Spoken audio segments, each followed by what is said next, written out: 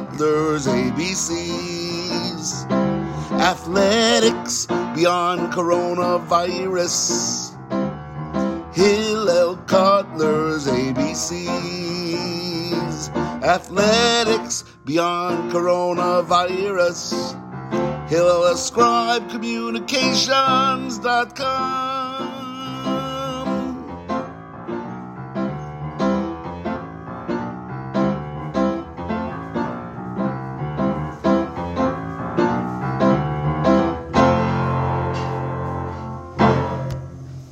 Welcome to Hillel Cutler's ABCs, Athletics Beyond Coronavirus.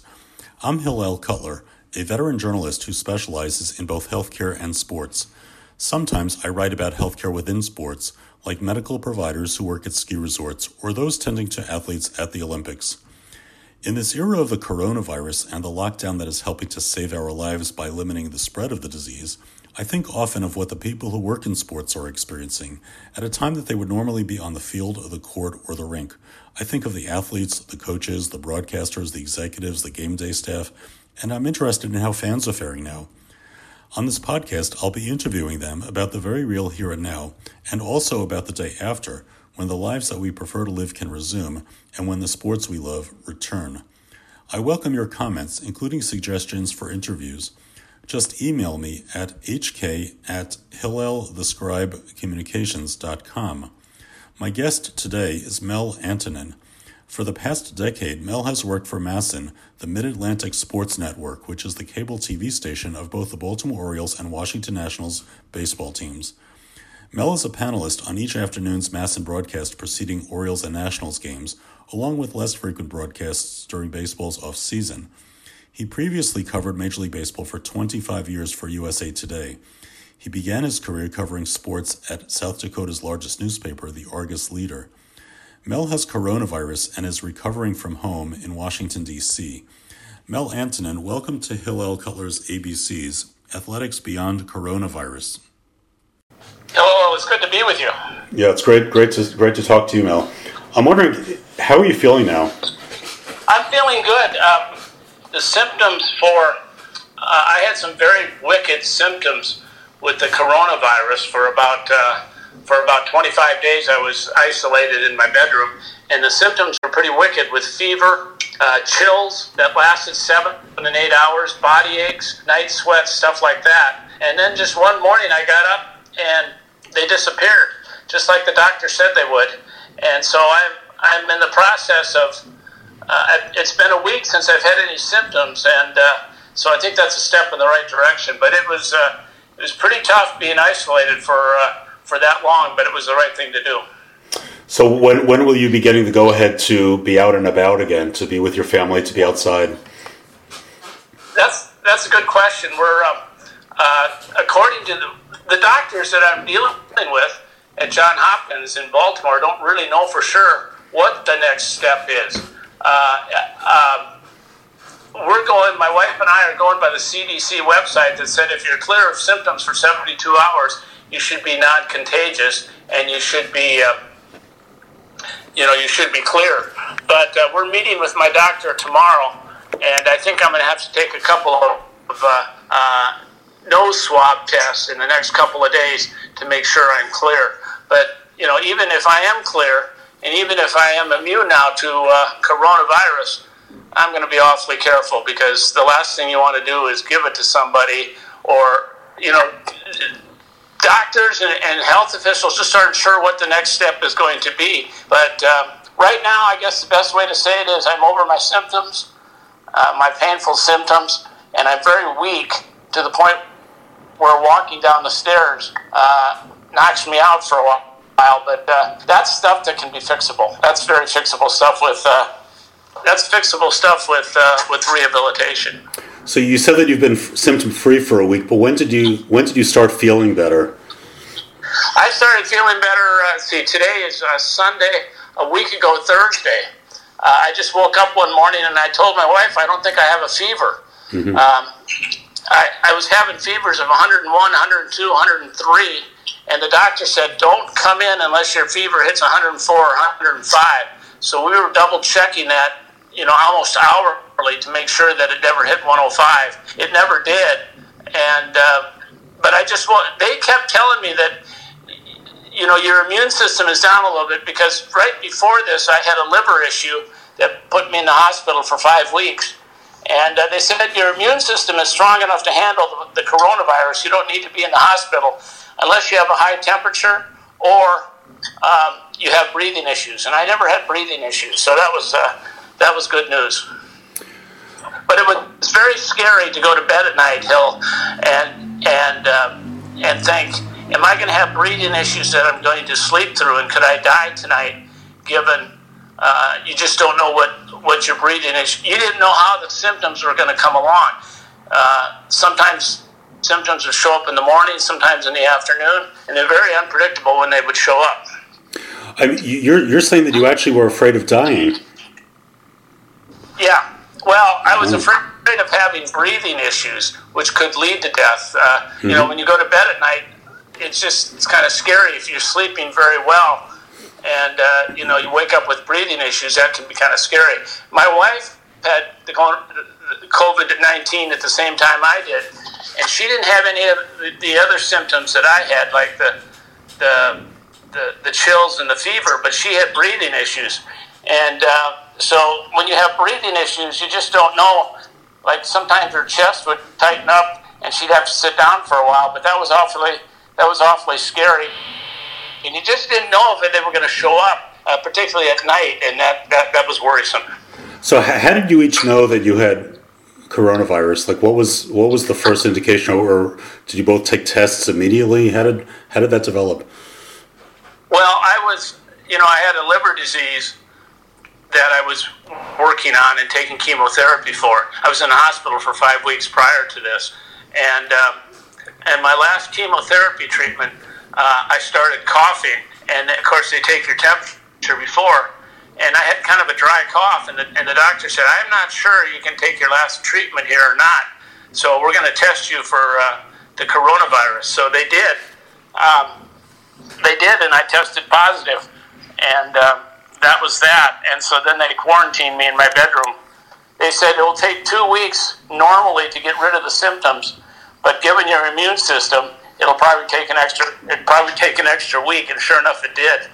But my wife never got tested because of all the issues with testing in the United States. But she had some of the same issues that I had, particularly with the breathing issues. And so she just assumed that she had some form of COVID-19. And in the last week or so, she's been very strong and been able to go play basketball with my son. And I think she's coming out of it as well. When was the last time that you saw each other face to face, like in the same room, for example? Well, I didn't see my son for 27 days. I could hear him going up and down the stairs because he was doing his online schoolwork, and just going up and down to get something to eat or whatever. But at night we would FaceTime. He would call me, even though he was just 20 feet down the hallway. And we would talk about the day, but I didn't see him for about 27 days. And since my wife had already had it, she wore a mask, and she came in, and she brought dinner, she brought meals, she did about everything that could be done. She was very busy, even though she was sick, because I was really sick, and I could barely get out of bed. Well, so that's a hell of a double whammy. I mean, to have these illnesses, diseases, one right after the other. Serious. There was a time, there was about 4 or 5 days when my wife was in the spare bedroom, I was in the master bedroom. Neither one of us could get out of bed, and my son was running the show. He was getting lunches and dinners and everything ready, and he said he wasn't scared, but I think I was scared because because neither one of us could get up, and it was a very scary time, but I think we're over that now. So I think we have a new perspective on what it's like to be working toward healthy, having good health. Well, so he's only 13, right? So how has he been coping? I mean, he's had both his parents with this very serious disease that's scaring the daylights out of everybody. So how did he handle it, let's say emotionally? How was it for him? Well, we kept asking him how he was doing, and he seemed to be doing fine. We kept telling him that we're going to be all right. It's just going to take some time. There's no indication that either one of us could die, so you don't have to worry about that. And it's just going to take some time. And you're being a very big help. We were just very positive. We didn't hide any facts. We just told him that. We just gave him the truth.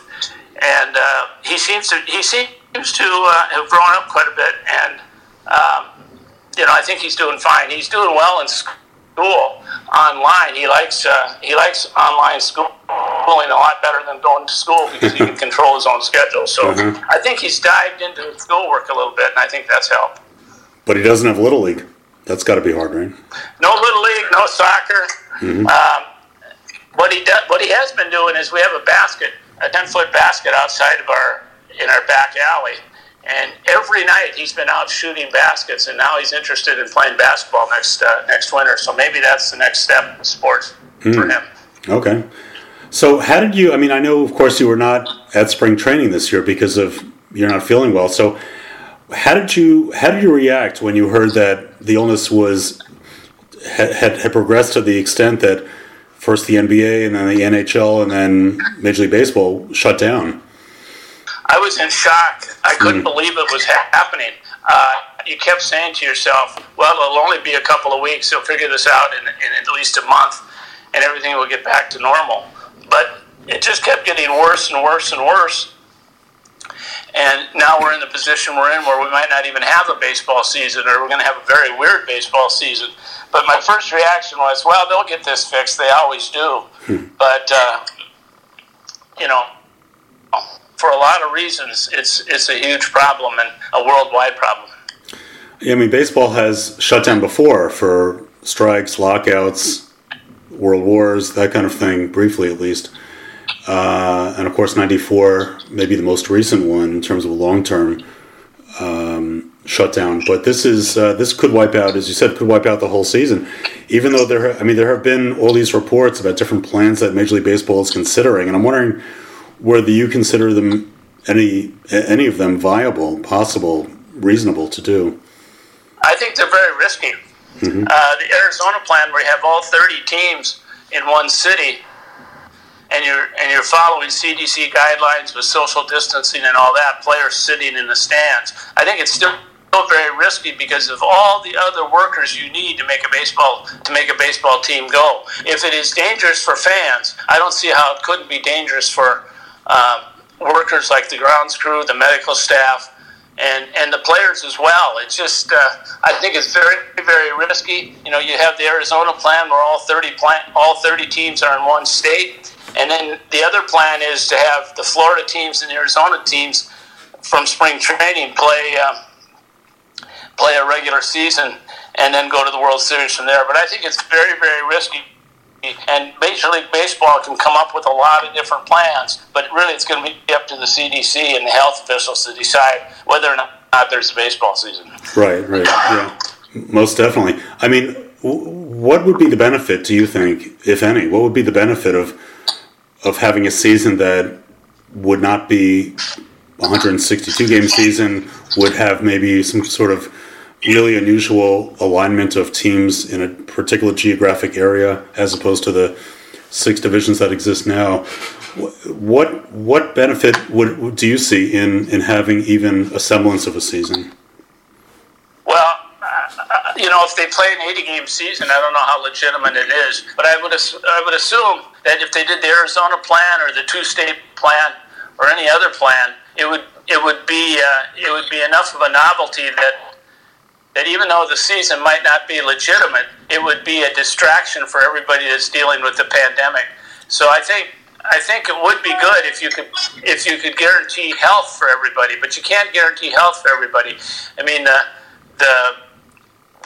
coronavirus cases in Arizona go up and down, up and down, up and down, up and down, just kind of like a yo-yo. But I think the benefit would be an incredible distraction, and maybe Major League Baseball would learn a few things about shortening the season, about making the games go quicker. There could be a lot of benefits involved in that, but again, I think it would be a great distraction. I don't know how much money the players would make. I don't know how much money the owners would make. I don't know how much money they could recoup back, because ticket sales, parking, and all that are such a big part of revenue streams. But it would definitely be, if they started with all 30 teams in Arizona and played triple headers every day, people are stay-at-home mode. It could be quite a distraction. But boy, I think it's risky.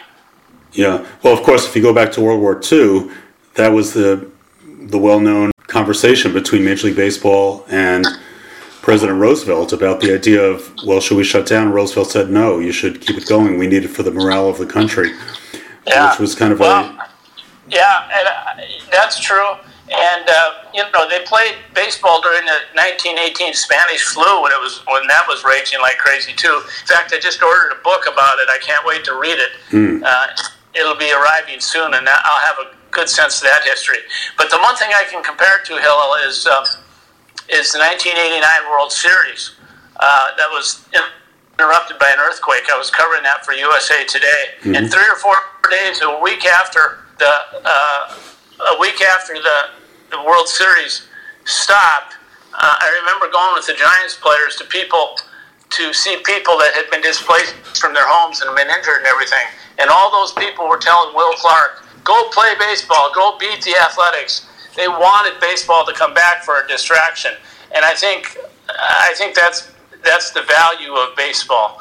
But I'll never forget some of those displaced fans. They were hurting. They were without homes. There was a lot of issues. But they wanted baseball to come back. They wanted to see the World Series. And, it came back. And so I think there's a social benefit to playing baseball games as long as it's safe. Some of that, of course, occurred even more recently after the September 11th terrorist attacks, when after a break of a week and a half, the games resumed, and then the season continued from that point on. I think all the games were made up ultimately, although just a little bit later. Season ended a little bit later than scheduled to make up for those lost dates. Yeah, the fact that they came back and played in New York, it was a very emotional night. Even reporters who are kind of crusty and supposed to be objective had tears in their eyes. It was a very emotional moment when they returned to New York, and I think it was a good thing as long as everybody was safe. Were you at that game when Mike Piazza hit that famous home run against the Braves? Yes, I was there. Really? Well, what did it feel like to you when, let's say before the game, when you got there and you saw the fans coming in, you saw the police officers on security duty, and what was that dynamic? What was that atmosphere like even before the game started? Well, I think everybody was happy that baseball was back, but it was hard to show that emotion. You didn't really know what to say. You were covering the story from a news standpoint, and you were worried more about what other people were saying. But I think deep down, people were very excited to have baseball back, but they were fearful of showing it for disrespect to everything that had gone on. So it was kind of that mix of emotions there. Yes, baseball's back, but really nobody knows how to act. Even though there was a baseball game, and even though there was a distraction and a new round of happiness, it was like, let's be cautious here. Let's not celebrate too much to the point where we're disrespectful to the people that are hurting because of 9/11. So it was a real mix. When you're privately, you're going, oh, good, baseball's back, but there was just this shadow of grief, I would say, that overtook everything. And so it was. You wanted to celebrate baseball, but yet you wanted to be respectful. Right. Well, of course, from that point on, we have seen a dedication to security that did not exist to that extent before. I mean, the security checking, even to this day, we're limited on what we can bring into a stadium. So the see-through bags, the some policies banning backpacks and things like that, and that kind of security was instituted in the direct aftermath, and maybe something like that will have to be done in sports, certainly in the immediate aftermath, maybe longer term than that, even after this situation ends. Yeah, who knows what's going to happen? We're in for big changes. I told my son the other day that even if they say that baseball is fine and it's going to come back to Washington on July 5th or July 6th or whatever, I'm not going to trust it to the point where I'm going to start going to baseball games with my kid. I think it's just too risky. And, it might be healthy, it might be fine, but, I think it's going to take a couple of years before you see packed stadiums and people going to games and being really relaxed. No matter what plan they use now, there's going to be a trepidation to go to the ballpark. Well, I'm wondering whether this kind of crisis has the potential to have even a more devastating effect. I mean, could it potentially permanently wipe out a sports league? I mean, Major League Baseball, NFL, NBA, and NHL are on pretty solid ground financially, but maybe some of the other sports leagues, maybe the minor leagues, can be carried out to that extent, do you think, in a worst-case scenario? Well, minor league baseball is very important now for all the prospects that are trying to grow up and get some experience, so they're going to be a year behind. But yeah, it could make minor league baseball very difficult. I don't think it's going to make the four majors. I don't think they're going to have any problem coming back, but I think it's going to take some time to come back. I don't think one day you have an empty stadium where nobody's playing, and the next day you have 45,000 people there, and everything turns back to normal. I think it's going to take a couple of years. But the minor leagues are interesting because think of all the blue chip prospects that are losing playing time. That can hurt. That can have an effect long term.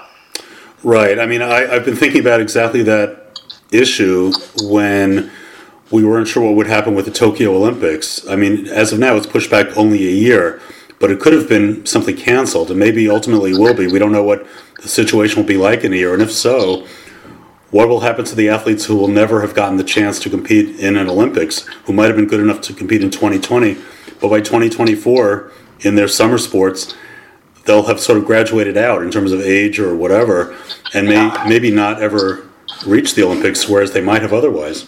Yeah, exactly. When you're talking about the Olympics and cancellation, what Japan was going to do, the issue was never the Olympics itself. The issue was athletes trying to train couldn't find a safe place to train, and that was the big problem that everybody was overlooking. They were always thinking about how are we going to stage the Olympics? How are we going to stage the Olympics? The bigger issue was how are the athletes going to train? Where are they going to find some place safe to train and be ready?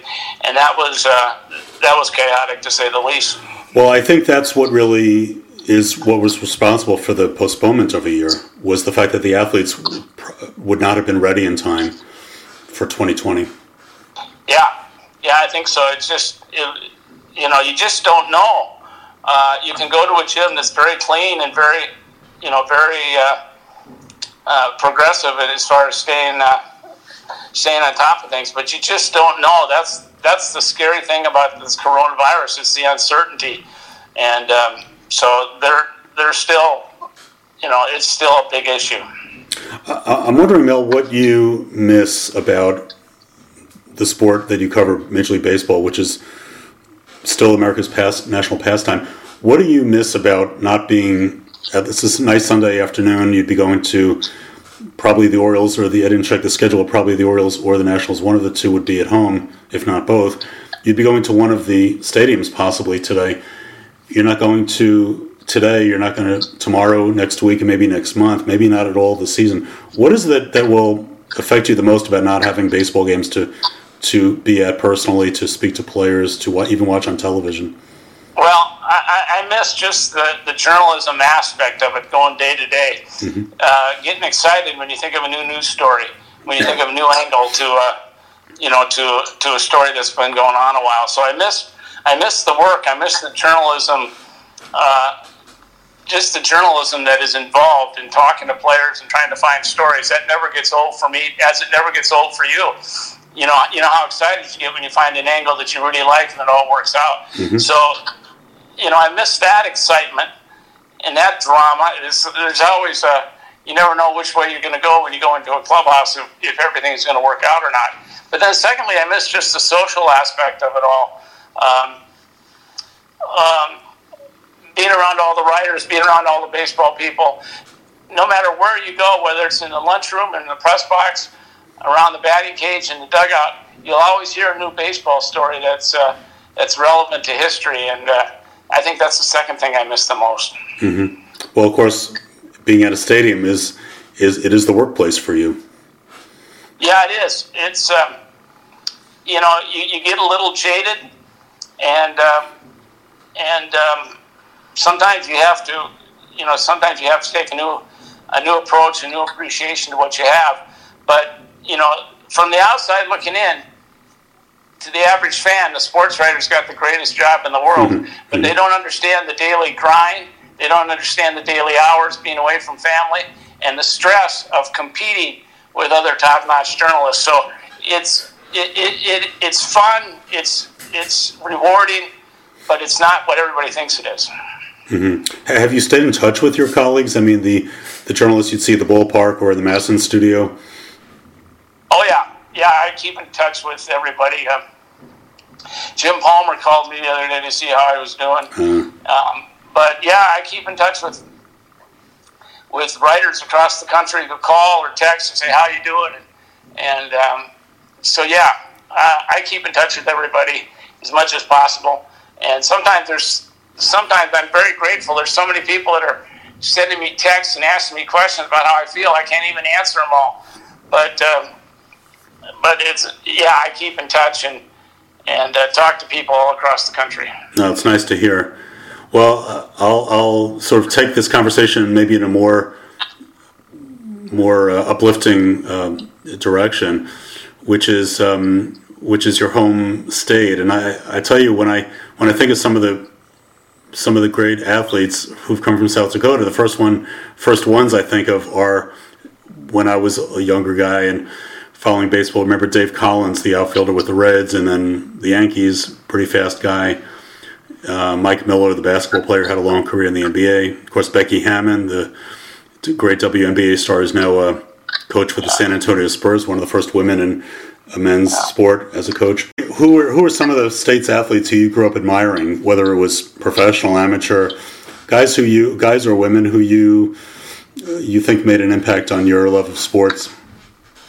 Well, I grew up following the Twins a lot, and so I was a big Twins fan. We were 4 hours away from Metropolitan Stadium, and we used to drive there a lot to see baseball games on the weekend.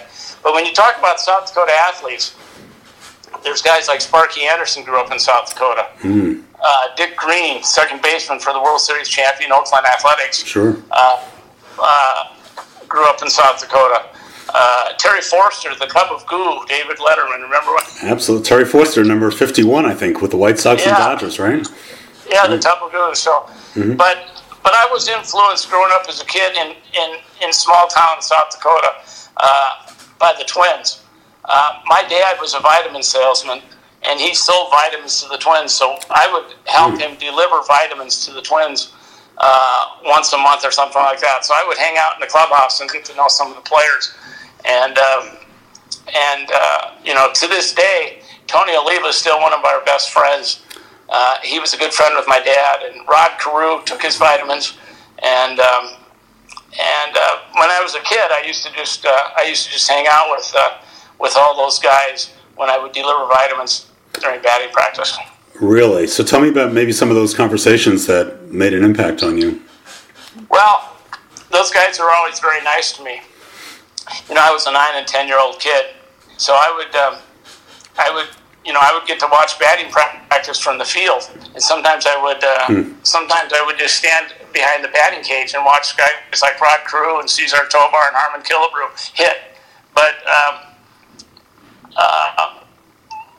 they didn't really give a lot of advice. I mean, they were at work, so they didn't really have time to play catch or talk or say, this is how you hold a fastball, this is what you need to do, or anything like that. But they were always around, and to this day, whenever I talk to Rod Carew or Bert Blyleven or Tony Oliva, they always remember me delivering vitamins to their locker. Well, you mentioned Carew. Of course, Carew overcame a terrific health challenge not all that long ago when he got a transplant. Yeah, Carew really worked hard, and he got the transplant, and he's doing very well. In fact, he's a spring training coach for the Twins, and he's a big, obviously he's a big Hall of Famer, a big icon in Minnesota. The story I remember about him is one day he was at his locker drinking a Coke and eating ice cream before a game, and he was complaining about how tired he was. And my dad said, well, the reason you're tired is you're drinking this stuff. You're drinking a Coke, you're drinking ice cream, you're eating ice cream before a game. And he said, I'm going to put you on a new diet, and I'm going to give you some vitamins, and I'm going to improve your diet, and your energy's going to go way up. And that year he hit about 340 in the second half of the season and won a batting title.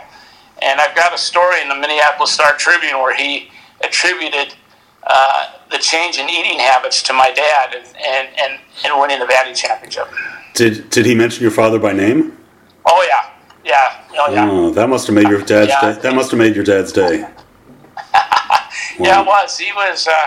My dad was a health nut, and but that just showed you how back in the 70s, how mom and pop baseball was, because they didn't have trainers. They didn't really have a lot of people helping them. They had a feed salesman from South Dakota delivering their vitamins to them. That just shows you how small, and how mom and pop baseball, Major League Baseball teams used to run.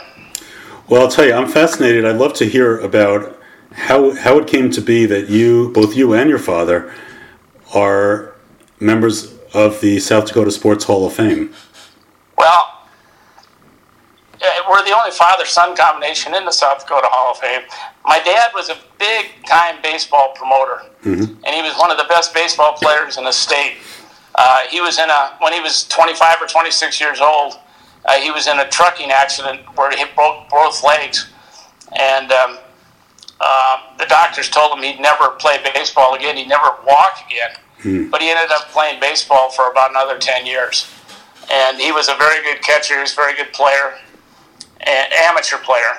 And then he was just a constant promoter of baseball in South Dakota, small-town baseball. And I think that's how he's always remembered. He built the South Dakota Baseball Hall of Fame. He raised money to build a baseball Hall of Fame in my hometown. And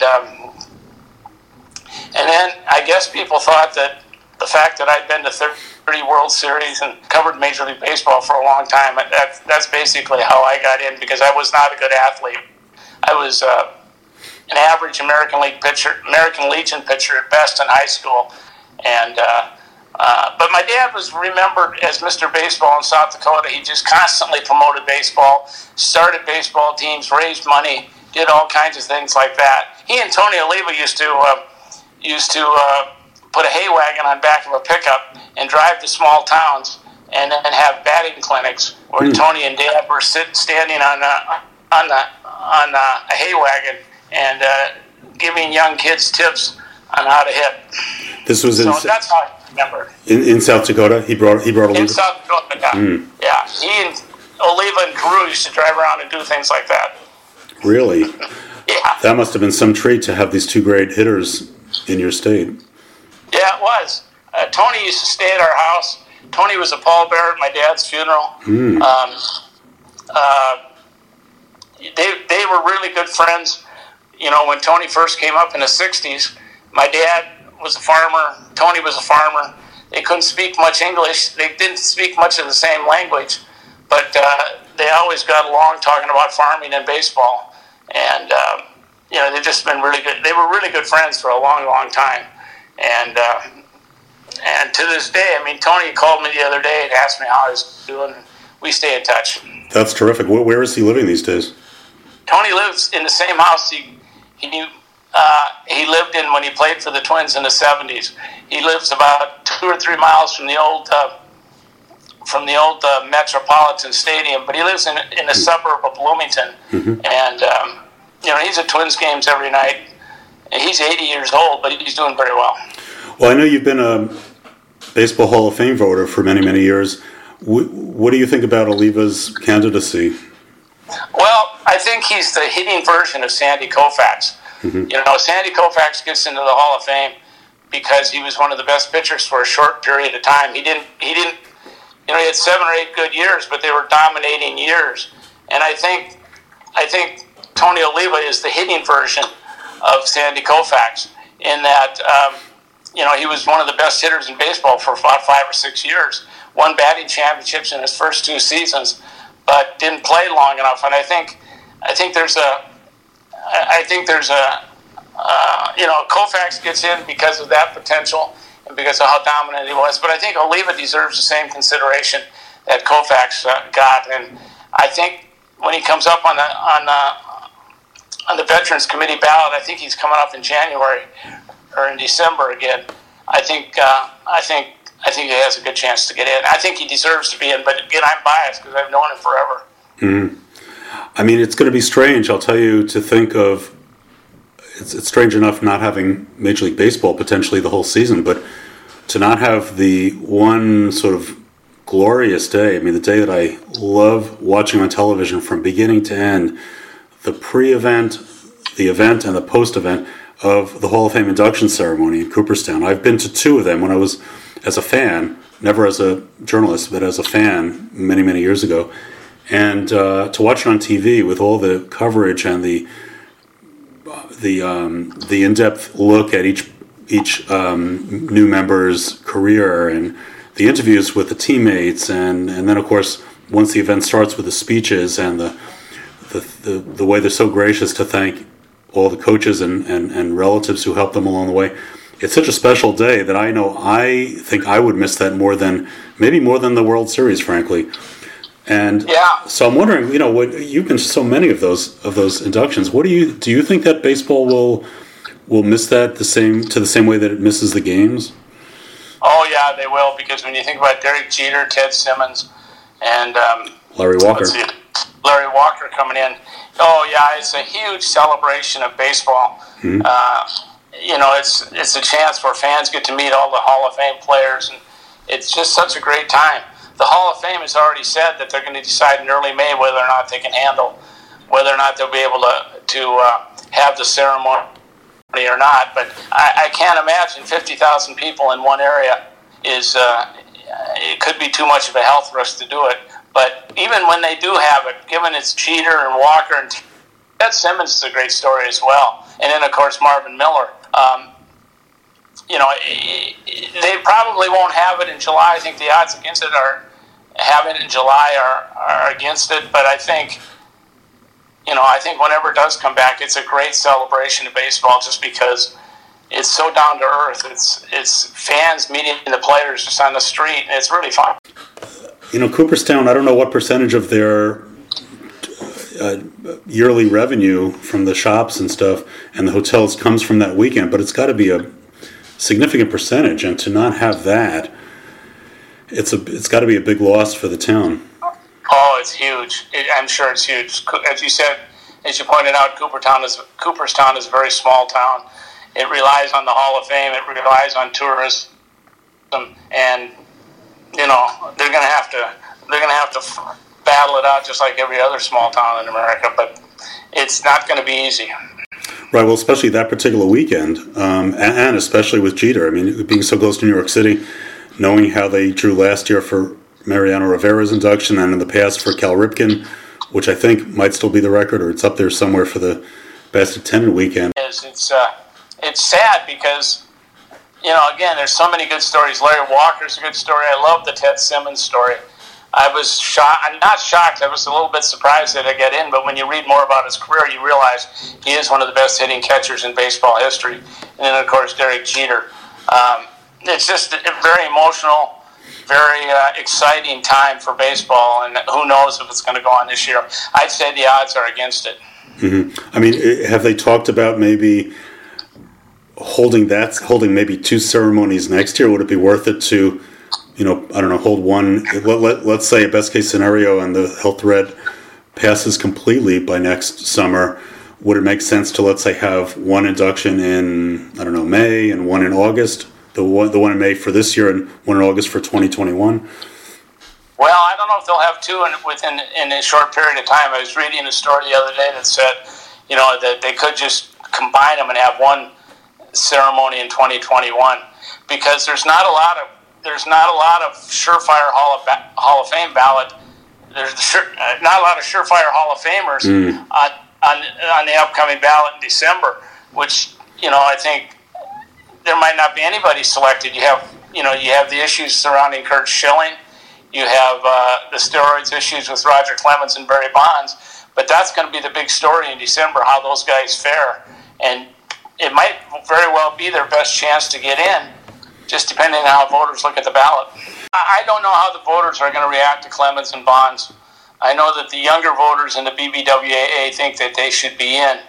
I, for one, can't vote for Clemens. I can't vote for Bonds, simply because I think there's so much overwhelming evidence that they destroyed the record book that I don't see how they can get in. I mean, if you let Roger Clemens and Barry Bonds in the Hall of Fame now, you know, what would it take to hold somebody out of the Hall of Fame, period? You know, I think it's up to the BBWAA to stand up for the integrity of the game.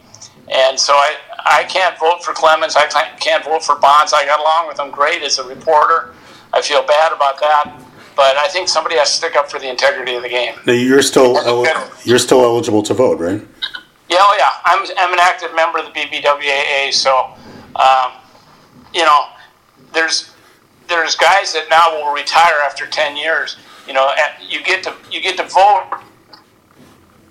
You know, after you become a non-active member of the BBWAA, you still get 10 years to vote. But there'll be a bunch of guys falling off the radar this year because their 10 years of eligibility is up. So that can affect Clemens and Bonds as well, because I know 2 or 3 guys that can't vote this year that normally would vote for Clemens and Bonds. Got it, okay. So you've lived so many years outside of your home state of South Dakota, and I'm wondering, have the fandom that you had early in life for the Twins, has that carried through to now, or is it sort of, you're in such a Nationals-Orioles frame of mind that those are the teams that you are rooting for more, or at least have more of an allegiance to? Well, I still root for the Twins because there's so many people in South Dakota that talk to me about them. It's kind of hard not to follow them, but it brings me back to my childhood whenever you think about the Twins or you see them play. Mm-hmm. And so it's kind of hard to just disconnect from the Twins and say, I'm going to be a journalist and not worry about it. You know, as you do, you pull for your story. And so the one thing is, I don't really know who I'm a fan of. I don't know who I am. I mean, I like the Cardinals. I like the Giants because when I was growing up, I had an uncle in San Francisco that used to tell me tons of stories about Willie Mays and Willie McCovey in Candlestick Park. So I have an affinity for the Giants. I have an affinity for the Cardinals because we had so many close connections growing up in the Midwest with the Cardinals. So I don't really have a team where I live and die, whether or not they win or lose. But the beauty is how it always brings you back to your childhood. Well, the Twins had such an outstanding season last year, and they made these big acquisitions in the winter with, especially Josh Donaldson, to add to that good core of, especially of hitters, and Nelson Cruz, and a good outfield of Rosario and Kepler and Broxton, guys like that, and of course Sano. I mean, that was a strong team, certainly hitting wise, strong team. They won over 100 games last year, and we may not get to see them. The one thing that they have is such a good outfield defense. Their defense is very, very strong. Mm-hmm. And then when you add a lot of good pitching, that makes all the difference in the world. And then if you got a team that can hit 300 home runs in a season, and then you add somebody that hit 37 like Josh Donaldson, mm-hmm. they have all the makings of a division champion because they improved their pitching, their bullpen is deep, and their defense is some of the best. They play some of the best defense in baseball, particularly with Buxton in center field. He is absolutely amazing if he can stay healthy. But yeah, it's sad. I know that people in the Midwest are just they're going, what is going on? It would have been I think it would really have been a great race between Cleveland, the White Sox, and the Twins. Mm-hmm. Still might, but I think, that's what I was looking forward to. The White Sox coming back, mm-hmm. Cleveland being Cleveland. There could have been some really interesting games in the American League Central. Yeah. I'm thinking of where you live more or less in Washington. I'm thinking that you're really not all that far from Nationals Park. You're sort of directly north, right, of Nationals Park. Have you ever walked to a game? Oh, yeah, several times. Really? You can ride your bike. Mm-hmm. ride your bike. It takes about 25 minutes or 30 minutes to walk. If I go as a fan, I'll walk or take the bus, and it's so easy. It takes 10 minutes. The one thing about walking is that you really get sweaty, you really get stinky, especially during Washington summer. So that's kind of uncomfortable. But if you walk, it's about a 30-minute walk, and because it's Capitol Hill, you see tons of people that you know. It's like a small town atmosphere. You can walk, and you're going to run into people that you know, and run into your neighbors. And everybody's kind of doing the same thing. But biking, bus, walk, very easy to do. Very, very, very convenient. Are there any players who, over the years, that the decade or so that the Nationals have had the new stadium, a little over a decade, have there ever been any players who have lived near you?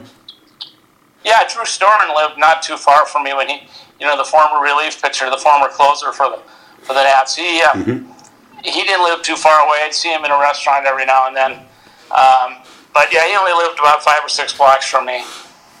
Really? And I'm sure there might be other, but yeah, he didn't live far from me. In fact, we were thinking that, I knew him well enough when I worked with his dad at XM that we thought maybe he'd even babysit for us once in a while. When he said he would, but we never really got around to doing it. But Drew Storen was probably the guy that lived the closest. We have politicians that live more or less around us, like Bernie Sanders doesn't live too far from me. Barack Obama, before he moved into the White House, didn't live too far from me. Reince Priebus, the chief of staff for Donald Trump, didn't live too far from me. In fact, his son was on our baseball team that I coached. And so you have a better chance of seeing a lot more lawmakers than you do baseball players. That's kind of interesting. So you get exposure, of course, where you live. You get exposure to so much more beyond sports. Obviously, it's the main industry of Washington is the federal government, of course, and you have such smart, interesting people from interesting walks of life, whether working for the government or one of the agencies, lobbying the government, that kind of thing. Yeah, it's a lot of fun. There's representatives and senators that had kids our age, my son's age, in Cub Scouts and Boy Scouts, so we would see them regularly. And what's interesting is you have Republicans and Democrats coming together, but they don't argue. They have a great ton of respect. I don't think there's ever any Republican or ever any Democrat that would show up at a Little League game or a soccer game or whatever and feel like they were going to get hammered with political ideas. Socially, when Republicans and Democrats get together, whether it's the top representative or the senator or whatever, there's a lot of respect for letting people have a good weekend. And, generally speaking, people on the outside fight about politics, but it really doesn't happen in Washington. I think politicians are very, very comfortable coming to social settings with their kids simply because they know that there's that lack of respect. There's that ton of respect that you just don't start arguing with people, even though you got maybe the congresswoman from Washington State there, and you totally disagree with her. You never bring up politics, so I think that's an interesting aspect of life on Capitol Hill. I'm wondering. That makes me think to ask: Are there other members of Congress, the House and Senate, who you got an interesting insight into who they were based on talking sports or Little League sports or soccer, something that had nothing to do with politics at all, but just an interesting insight into their personality and their character based on the way sports opened those conversations up for you? Well, yes. In fact, Mitch McConnell, and when Mitch McConnell was, he was the head of the Senate, I talked to him for a story on Sports Illustrated about what it's like to have somebody, and who's the guy? Oh, Harry Reid. Mm-hmm. When Harry Reid and Mitch McConnell used to meet every morning, they used to fight back and forth about, they couldn't be any more politically different than they were. Mm-hmm. But Harry Reid always told me, and Mitch McConnell always told me, that baseball and Bryce Harper and the Nationals, they could always talk about baseball and feel very, very confident. So one time I was doing a story on how many politicians go to baseball games, and Harry Reid, he said, "Come into my office." He said, "I got 10 minutes." We talked for about 45 minutes on baseball, and he was a good friend of Bryce Harper because they were both from Nevada. Mm-hmm. And then one day, I called Mitch McConnell's press representative and said I'd like to talk to him about baseball sometime, if I could set up an appointment. And about 20 minutes later, I got a call from Mitch. He said, "I'm ready to talk ball." He knew so much about baseball and the history of baseball. Really? And they always laughed. They said, Mitch McConnell, Harry Reid and Mitch McConnell never got along, but boy, they could talk baseball. Well, McConnell might have been then in a bit of an unenviable position, because no matter what he knew about baseball, he would never be able to top what the other senator from Kentucky knew about baseball, of course, was Jim Bunning, a Hall of Fame pitcher. Yeah, that's true. I never talked to Jim Bunning too much for any particular reason. It just never showed up on my radar screen. But yeah, that's true. And I'm sure that Mitch McConnell and Jim Bunning did talk, because Mitch McConnell was a huge baseball fan. He could go through various lineups in the 40s and 50s and talk baseball all the way through. And his baseball knowledge and acumen was really fun. Mel Anton, thank you very much for providing such a unique perspective on your life and on these times for the program, Athletics Beyond Coronavirus. And let's just all hope that the Beyond Coronavirus period comes very soon for you and for all of us. Yeah, I think I'm on my way. I think I'm feeling very strong. This helped, just to have an hour of just talking a little ball and chatting like we used to do at the ballpark or out at lunch or whatever. So this was really relaxing and fun. I got to go do some work now. I got to go do some rehabilitation, but I appreciate being on your show. Mel, thanks very much. Take care of yourself. All right, thanks, Al. We'll see you again.